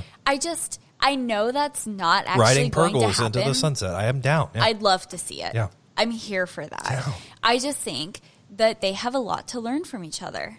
Yeah. No, they do. What does Thrawn say, Holly? Fascinating. I can just see him saying that a lot. They're sitting there, just learning. Fascinating. That's fascinating. Yeah. I don't know. I have high hopes for Thrawn. I haven't read any of the books, so it's probably misplaced. Everyone admires him. Yeah, is he on the wrong side of history at some point? Yeah. I know. But I guess we people can't make forget mistakes. He was there for a purpose higher than the Empire. Yeah. This is the Thrawn-demption story. That could be the third installment of this new, Thronassad. Like, who knows? It very well could be. Thrawn had a bigger purpose than just surviving in the Empire or having a thriving empire. He was there for a purpose, and it wasn't necessarily for the Emperor. It was for his people. So we might see a good side to Thrawn. Boy, that would be insane. Hey, I guess we need to bring back the Where's Ezra t-shirts. Yeah. Is that another TeePublic exclusive? It can be. I think they already exist, well, but we'll make a Flying Casual Where's Ezra. We do them bigger and better. You're goddamn right we do. Bigger and better. I'm down to see these characters, and I'm down for it to provide us an idea of where these characters are in this time period. Are they still on these quests that we know Ahsoka and Sabine went out looking for Ezra, right? So this would be 30 some this would only be a few years after that. I haven't put the timeline mural on the wall. Jesus, I know. We're back and forth in history. Luke. This isn't as long since then because Rebels butted up fairly close to A New Hope. Absolutely. In Rogue One. So by the time the battle for Lothal, that isn't that long before A New Hope, I don't think. So it's maybe 5 years ago. So how long when this series is taking place? Oh, well, I think the series is a few years after Jedi. So it's like 8 to 10 years after the events of the end of Rebels. So how long does it take, a couple folks to find a cocky young Jedi and a blue man riding some Purgles in the unknown region? But we don't know where they are. 5 years? We don't know. Well, and they didn't start right away. Yeah. The epilogue of Rebels is that they had to deal with the Galactic Civil War first. That's right. And then when that started to settle down, then they could say, like, where's our blue guy and buddy riding Purgles? Yeah. But what they don't know is they're going to find a little green bean instead. I would pay money to see little baby green bean riding a Purgle. Oh my God, that would be amazing. Getting in touch with, just really digging deep into the mind of the Purgle. I want to see a Purgle in The Mandalorian. Okay, I just want to. I'm a huge fan. But why and that's wouldn't up there with we? Luke Skywalker in this serease. I'm down. Luke Skywalker holding green bean riding a Purgle. Jesus. That would be, he's got a lasso and everything, and Ezra Bridger's just sitting there, just talking through his mind to the Purgles. These guys are idiots. I'm really sorry. They have no idea what they're doing. I'd be down. They just form a whole posse out there in the unknown regions. Look, be down. Look, Nettie Come on, Nettie, bring us back down to reality. No, I just have to say, Nettie said there are also still Grisks out there in the Outer Rim. We have no idea. FYI. Yeah, there's a lot of threats out there still, folks. A lot of the galaxy is large. Phrasing. It's just, I don't know. It could be too much. It could be too much for one season. I was already blown away with Bo-Katan. You can't show Bo-Katan in the season and then not show her again. That I'm sure of. We have to see her again. She'll be back. But these Easter egg characters so far have been for the deep and sweaties. There hasn't been a surprise for just like the movie-only mainstream audience. Ahsoka's another one. She's bigger than a Cobb Vanth by hundreds of degrees. Yeah. But she's not Luke Skywalker. There's still a ton of people who call themselves Star Wars fans who really only I watch all the movies. Yeah. And they haven't seen Clone Wars or Rebels. So everyone knows Yoda. So Yoda, baby Yoda in season 1, and everyone knows Boba Fett, which the whole sparked all of Mandalorian and Star Wars. So those were mainstream Easter eggs, so to speak. Whereas all the ones we talk about, which are so big and making the boat so overfilled, are only for our slice of the audience. That's right. We're selfish. Which this show is going much beyond. So for a lot of people, it's like, oh, these are cool characters, but they're no different than meeting a Grief Karga. Yeah. to this mainstream audience because they didn't have a history with these characters before, so they're just a new character for them. Like, okay. So for me, like, if you still want to get a mainstream pop, Yeah. you got a Skywalker in your back pocket. Luke, let me So pick, not a Palpatine. not a Palpatine, but let me pick up what you're putting down. Let me make a bold prediction. You want a Skywalker? Drum roll. You want a Skywalker? Okay, I'll give you a Skywalker. We're on Corvus. We're introduced to Ahsoka, and she's talking to someone. Camera pans around her, and there is a Hayden Christensen, Anakin Skywalker, Force Ghost, counseling her. You want a Skywalker? You want to bring in the prequels? You want to tie it all in? Why not? Wait, but he would have shown up at the end of The Rise of Skywalker. That's how you make it right for those people that thought that should have been the moment. So we're going to retcon a movie that just came out. I'm not saying it's a retcon. I don't think it's necessary. It wasn't his story. Rey when she was down. Exactly. He was one of the voices talking to her. And I thought that was a great way of, hey, it's all the Jedi. You know, it's not just Anakin's story. This was Rey's moment, and I think that would have taken a little bit away from that. But everyone wants to see Ahsoka and Anakin have a moment. Am I wrong?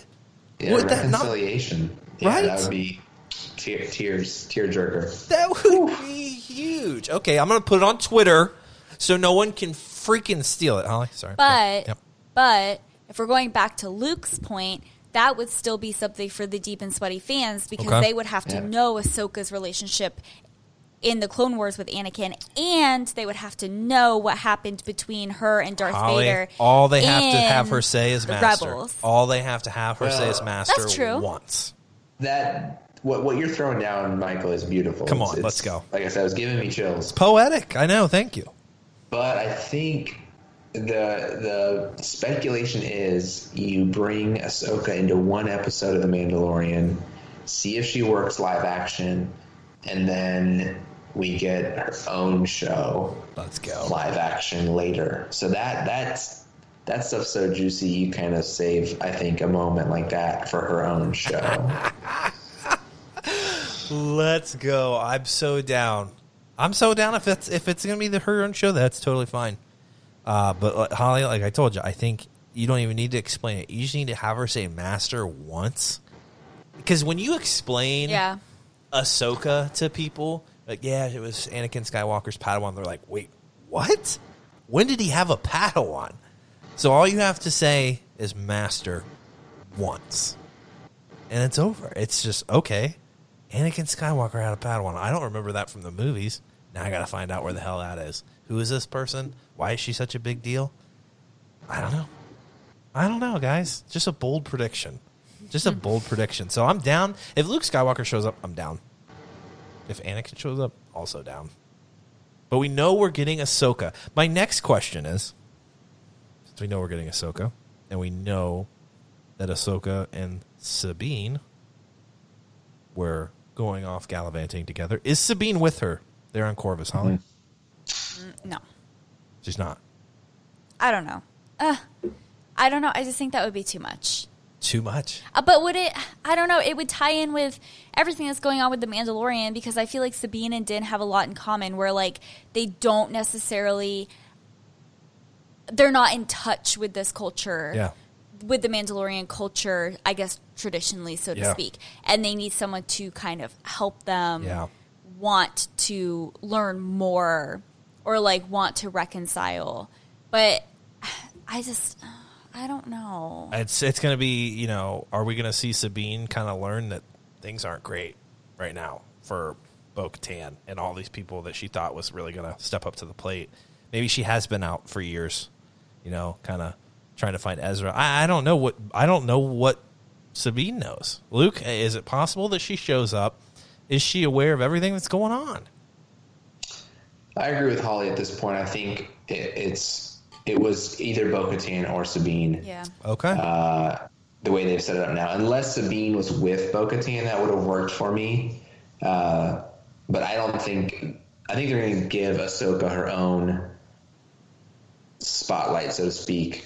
I don't think they're going to shove Sabine alongside of her. Yeah. So I don't expect her to be alongside Ahsoka, because if they're on the Ezra search in this time period, maybe they split up to gather intel. She's over at this other planet checking some lead out while Ahsoka's over here, and then they communicate and they meet up as they need to, but they're not always like together in the same place. So I think cross Sabine off the appearance list for this season. Not to say she won't appear in a subsequent season, because I think we know we're getting at least 1 or 2 more after this. But I think write her off for this one. Okay. Yeah, I think that I don't think that Sabine would serve a purpose in this season. I agree with that. I think that the focus this season is on Din trying to find the Jedi, and either they stick with that this season, or, like I said earlier, he just takes a completely different route. Yeah. Nettie just asked, how will Ahsoka react to someone bringing a Force sensitive to her? She doesn't consider herself a Jedi unless something's changed recently. Will she just teach her philosophy? But interestingly enough, Bo-Katan does refer to her as a Jedi. She does. She'll be able to help you. Yeah. That's what she says. She doesn't say former Jedi. She doesn't say someone who trained with the Jedi. She calls her a Jedi. Hey, we talked about this in some past episodes, that it seems like Ahsoka may have a renaissance herself with the Jedi way, and it's her calling, and I can't just turn back on, my calling. I left, and it made me even better. It made me even a better Jedi, and I need to be part of, what the new establishment is, and I'll be able to help it be better than it was. And that's, we never see Luke Skywalker reference her. Was she there in the new temple with Luke training? I don't know. We don't hear reference in the comics about her, so we don't know if she was a part of that establishment or if she's off doing something else. It feels like there may have been another. Maybe Sabine and her had to split up. It's like, hey, I want to find Ezra as much as you do, but like, he's your brother. You got to continue this. I have to go do something else. Like, maybe they're not even together at this moment. So it could be a later. But with everything that's happening, though, she has to. I maybe wouldn't have said this in past episodes or last season, but like, you bring Bo-Katan in here, and we're talking about the Darksaber and stuff. She's just, in my mind, so closely related to all that. She has to show up at some point. Maybe not this season, but she's gonna make an appearance. It feels like a guarantee at this point. Yeah. Holly? Alejandra said, imagine Ahsoka reacting to Baby Yoda saying, like, hey, I knew one of his kind. I mean, that would be mind-blowing for Din, right? Yeah. He was kind of crazy, but he was... blow Ahsoka's mind. Like, to see another of Yoda's species when Yoda was the leader of the entire Jedi Order. Yeah. When she... we talk about the use of the word Jedi. Like, I think she would be reclaiming it now, even though she walked away from the Order. But then after the Order is decimated and she's in exile, I think now when the Emperor has been defeated at this point and the Empire's in decline, the Jedi can come out of hiding a bit and reclaim the title more openly. And so I think she would be a part of the reclamation project of the Jedi at this point. So I like, still attaching the use of the term to her. And she's just going to be like, when she sees Baby Yoda, I can't imagine like what her reaction is going to be. It should be strong. Like if it's really low key, that won't make sense to me, I don't think. I love that Alejandro brought this up because it just makes me want to speculate more. Okay. Let me say one thing and let me see what it sparks here at the table with Holly. The World Between Worlds. Yeah. That's the holiday special. Let's talk about it, guys, because now that we're talking about it and we're like, oh, she's going to be so surprised. What if she's not? She's seen it. What if she's like, Ezra and I found the portal again, and we went back, And we thought maybe, saving Yoda, bringing Yoda back at a different time or doing something went wrong. We lost Yoda, or there was a purpose of bringing baby Yoda. Maybe this is Yoda. We talked about that on a casual council with Brent. I thought it was a fantastic. Is it out there? Yes. But of all the kind of, really big time kind of out there theories that I've ever heard, it's kind of cool and it makes sense. So it would be actually awesome if, they're expecting to, hey, and she's like, wow, where did you find him? Because in the portal, like, I don't know. It's crazy. Holly, is it too crazy? That's sweaty. But we're getting really sweaty with the show. Is it that sweaty? I feel like this exceeded everybody's sweaty expectations.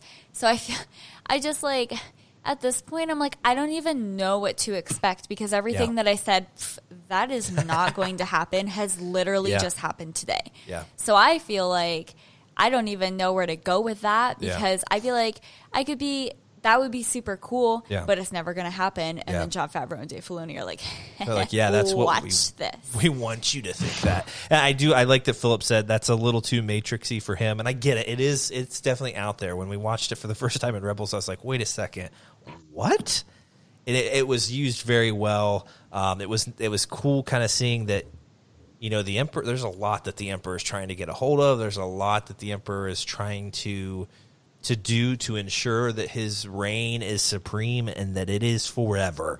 And he's seeking powers that we don't even understand. So it was useful there, and it gave us a really awesome moment with Ezra and how, you already messed with,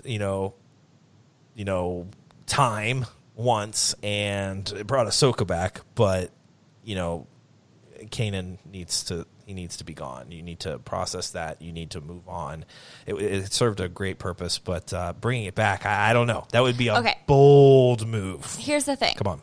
Luke said that's for the holiday special, right? I can't wait for that. Listen, when does that come out? Next week? I think so, yeah. Okay. Yeah, it's not long, yeah.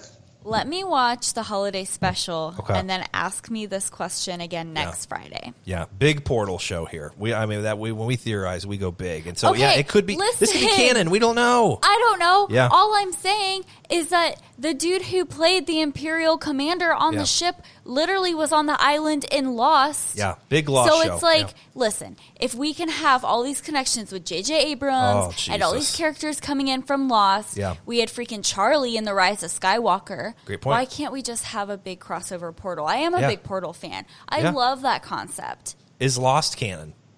Yes. Is Lost Star Wars canon? Yes. Okay. The world between islands, Michael. Flight. It's what was the flight? to Oceanic Flight. I don't know. One time I texted. You know it. You just don't want to seem that nerdy. It's cool. I know, I get it's it. too nerdy. I did text my friend Hannah one night, and I was like, Hannah, what were the numbers from Lost? And that literally was so creepy. 3 seconds later, she knows them off the top of her head. She texted them back like that. Of course. God. I don't know if there are any other Lost fans out there, but guys, let us know if you're a big fan of Lost. I was a fan of it until the end. It was terrible. See, Alejandro gets it. It is Jacob's brother. Right. They're yin and yang. Yeah, absolutely. And he still plays the bad guy. Wow. In Star Wars. Of course. Once a bad guy, always a bad guy. That's right. Cast really well, though. And it was nice finally seeing a bad guy that didn't have a British accent.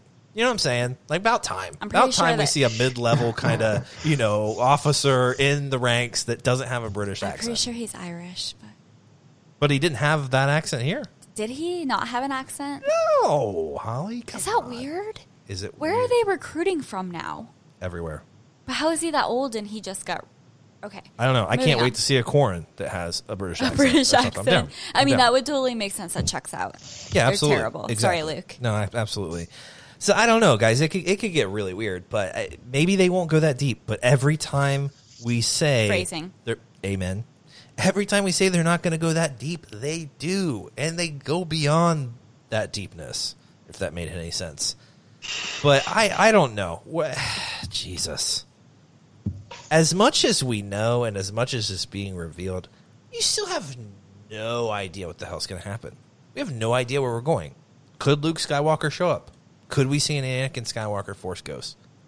Could Ezra Bridger be the gatekeeper of the portal and be running everything. He's the puppeteer. Oh. He's just playing with everything. Palpatine? Him and Thrawn. No, Ezra Bridger. Ezra Bridger? Yeah. No, Palpatine's gone. Well, Palpatine's out in the unknown. Is not gone. Palpatine's there with Michael, that's Brent. not canon. Palpatine's with Brent there on what's the Sith homeworld? Was that the I can't remember what it was. Exegol. Just setting up the Sith homeworld, but I don't know. Does that sound really Christmassy? Exegol. It's like icicle. Yeah. But Star Wars. Yeah, with lightning. Ew. Yeah. Yeah. How about that? Yeah, it was a lot. Didn't feel that Christmassy there. But maybe. Lots of cheer. We don't know. We weren't there long. We have no idea. But anything, what else, guys? Anything else about the episode that stuck out to? I agree with Philip. I want to go to the unknown regions. I want to learn more. Whoa. I feel like we were teased. Whoa. And we just kind of hear it sparingly now. Yeah, that's Planets in the Unknown Regions. It doesn't seem like that big of a deal anymore. It's like, it was a huge deal. Like when we were reading the freaking Aftermath series, like, what? But now it's just like, it's the Unknown Regions. You need a Skywalker to get through it, but yeah, I am reading the new Thrawn trilogy, guys. So don't spoil it for me. But I mean, I love the first trilogy. I'm really enjoying this book. It's a nice read. So, what else, Luke? Anything else catch your eye in this episode? Something we're missing besides really, tightly woven sweaters and Corrins being dicks and Bo-Katan being, I'm going to say perfect. Perfect. Katie Sackhoff was perfect. Nailed it. The writing was perfect. This may have been the best episode of The Mandalorian. Wow. Luke, I know you're a big fan of a season 1 episode. Does this one top it?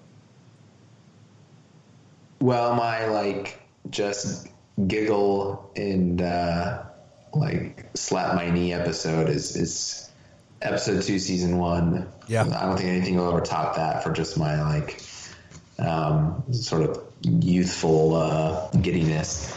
But no, it was well executed. Very enjoyable. I need to go watch it again where I can really just zero in on everything and give it complete focus. Watch it a couple more times to get all the little subtleties. But I think, I don't know that I have much more that we haven't covered. Although on sweaters, I've always thought it would be, I always thought I should take up knitting. My grandmother was always a knitter. It seems very meditative, calming. And then you get something out of it, like you have a blanket or a hat or a sweater at the end of it. So it's always been sort of a long-term goal of mine to maybe pick that up as an activity. Hell yeah, that's I'm fair. down. Luke, those RN sweaters take 6 to 9 weeks to make, so you better get started on your template. It depends if you're an amateur. Yeah, not going to get one for this winter then. Next year. It could become a podcast staple. I have no idea. Can I sweaters? Well, I mean, sweaters already are a staple, in this podcast. But can I propose something? Yeah. I got a big proposal. Okay, let's hear it. Let's add knitting to the book club.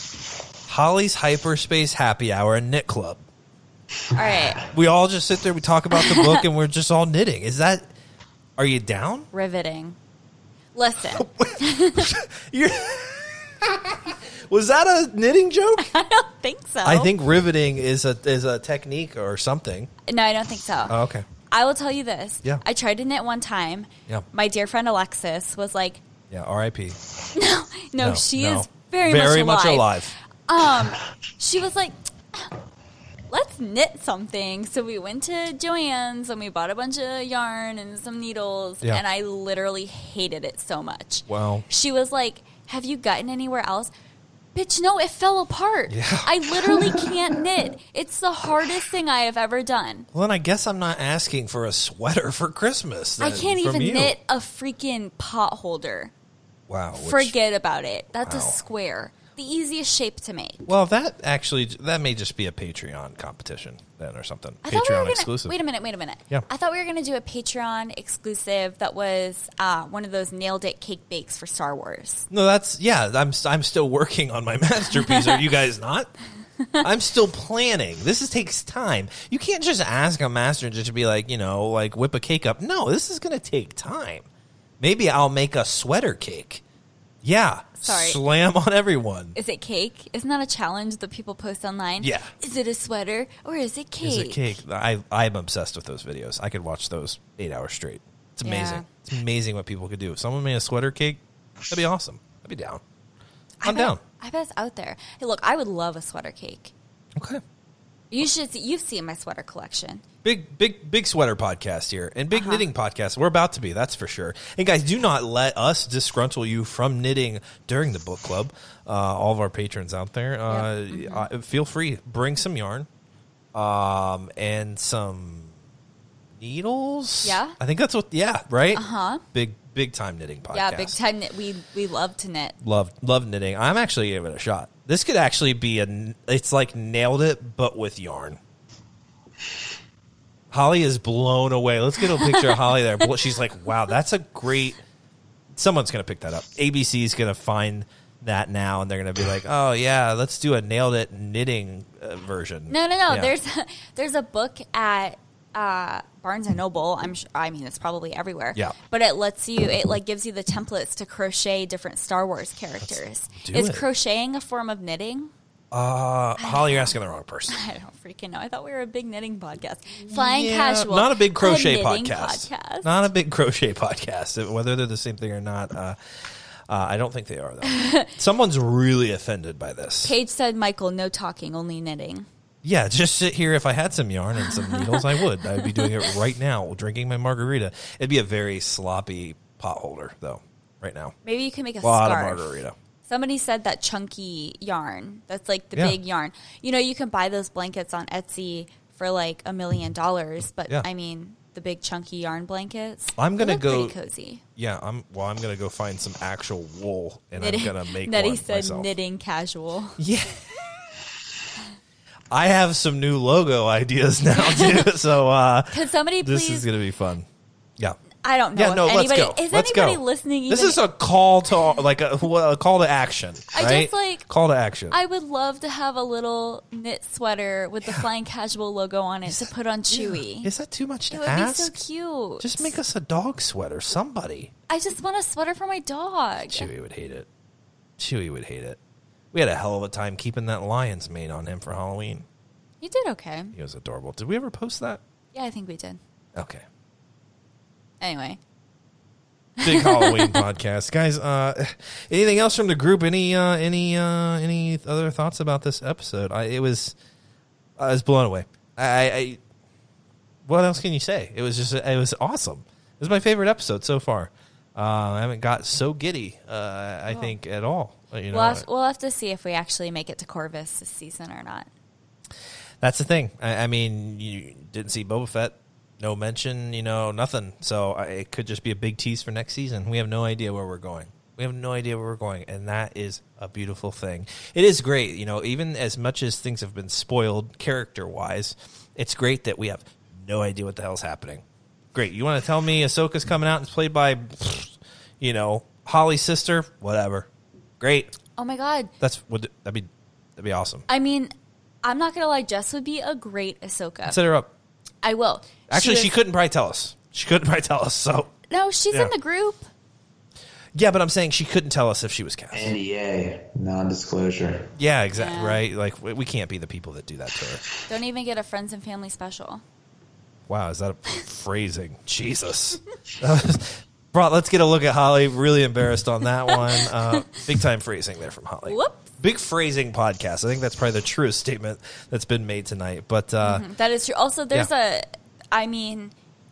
Chewie is getting quite the compliments. I don't know why you didn't set the Chewie cam up. It takes a lot of work. It's a big operation, guys. Excuses. No, it's gonna happen. It's gonna happen. You just wait. When COVID's gone and Luke gets back, in house here, we're gonna have a Chewie cam. It's gonna be epic. We're gonna do trials in house. I freaking cannot wait. I'll post a picture of Chewie on the social media. He's very cute right now. He's sleeping next to us. He's got his little paw up on his bed. It's very cute. My plan is once I can, Canon can actually go back to making freaking, merchandise. I feel like all their stuff's on back order. I've got a cable I need for one of my Canon cameras. Hook that up on Holly, and then we can have a Chewy cam going the entire podcast, which is the plan. He's just going to be there in the corner, and you can just watch the dog the entire time. If you're not interested in what we're doing, at least there's a really funny, cute dog just laying in his bed. So he has a fan club, the Chewy fan club. Oh. It's in the group right now, or in the chat, I guess. It's called Knitting and Teefers with Chewy. Oh my god, Yeah. his little teefers. I'm sure there's a cuter name than that. Something like underbites and I don't know, needles. Ew. We need to. That sounds like some deliberate murderous. shit. Underbites and needles, a murder podcast. A white trash, podcast. Oh, no. I'd be down. Yeah, guys. Well, I really appreciate you guys stopping out. I mean, that was almost a 2-hour episode, with some fun laughs. An epic episode. I know some people were a little disappointed by the last one. It was a fine episode, but boy, we really turned it up. That's what we said. Hey, they're going to, bring us down to even in an episode, and then they're going to punch us in the face of the next one. And this is a punch to the face. Whoa. Phrasing. So I cannot wait to see what we have in store next. Could be Luke Skywalker. Could be Anakin Skywalker. Could be Sabine riding a Purgle. Could be Ezra Bridger. Who's the actor, Holly, that is teasing everyone, saying everyone thinks he's going to be Ezra Bridger? Raheel Page, what's his name? Oh, yeah, Page. Can we Page live? No, we can't. Can I phone a friend? Yeah. I forget what his... Well, that guy, he's been trolling everyone, so who knows? He has not been trolling anybody. I think he's trolling everyone, and I think he's just trying to throw people off. I think he's actually probably Ezra Bridger. He was too busy filming Bly Manor. Great show, by the way. Yeah, that was a good one. Big Bly Manor, Haunting of Bly Manor podcast. Well, guys, I appreciate all of you. We love all of you. We will post this as a podcast Monday morning. We do have comic books to talk about, though, so if I can get these guys to podcast again with me next week, maybe expect a 2-episode week. I'd be down. Wow. I'd be down. 2 episodes, 2 can be a lot, but I think everyone can handle it. Our gift to you. Yeah, happy holidays? I don't know. Maybe not. Wow. We'll throw a little something extra at you. I'm really enjoying the comics. The cover for the next Darth Vader comic has me so interested. I have not read it yet. I cannot wait to get my hands on it. So expect maybe another episode next week. I'm totally looking forward to it. I appreciate all you guys being here. We are going to cut out of here. But hey, same time next week. We'll see. I think there's an episode next Friday, so expect another live stream at 9:30. And I appreciate all you guys. Get in that Facebook group and join if you haven't. If you're here watching and you haven't subscribed to the channel, go ahead and do that. And we would really appreciate that. Give this episode a like. Give this live stream a like. And check us out wherever you can to our podcast every Monday morning at 6 a.m. Wherever you find podcasts. So I appreciate you guys. This is The Way. And as always, may the Force be with you all.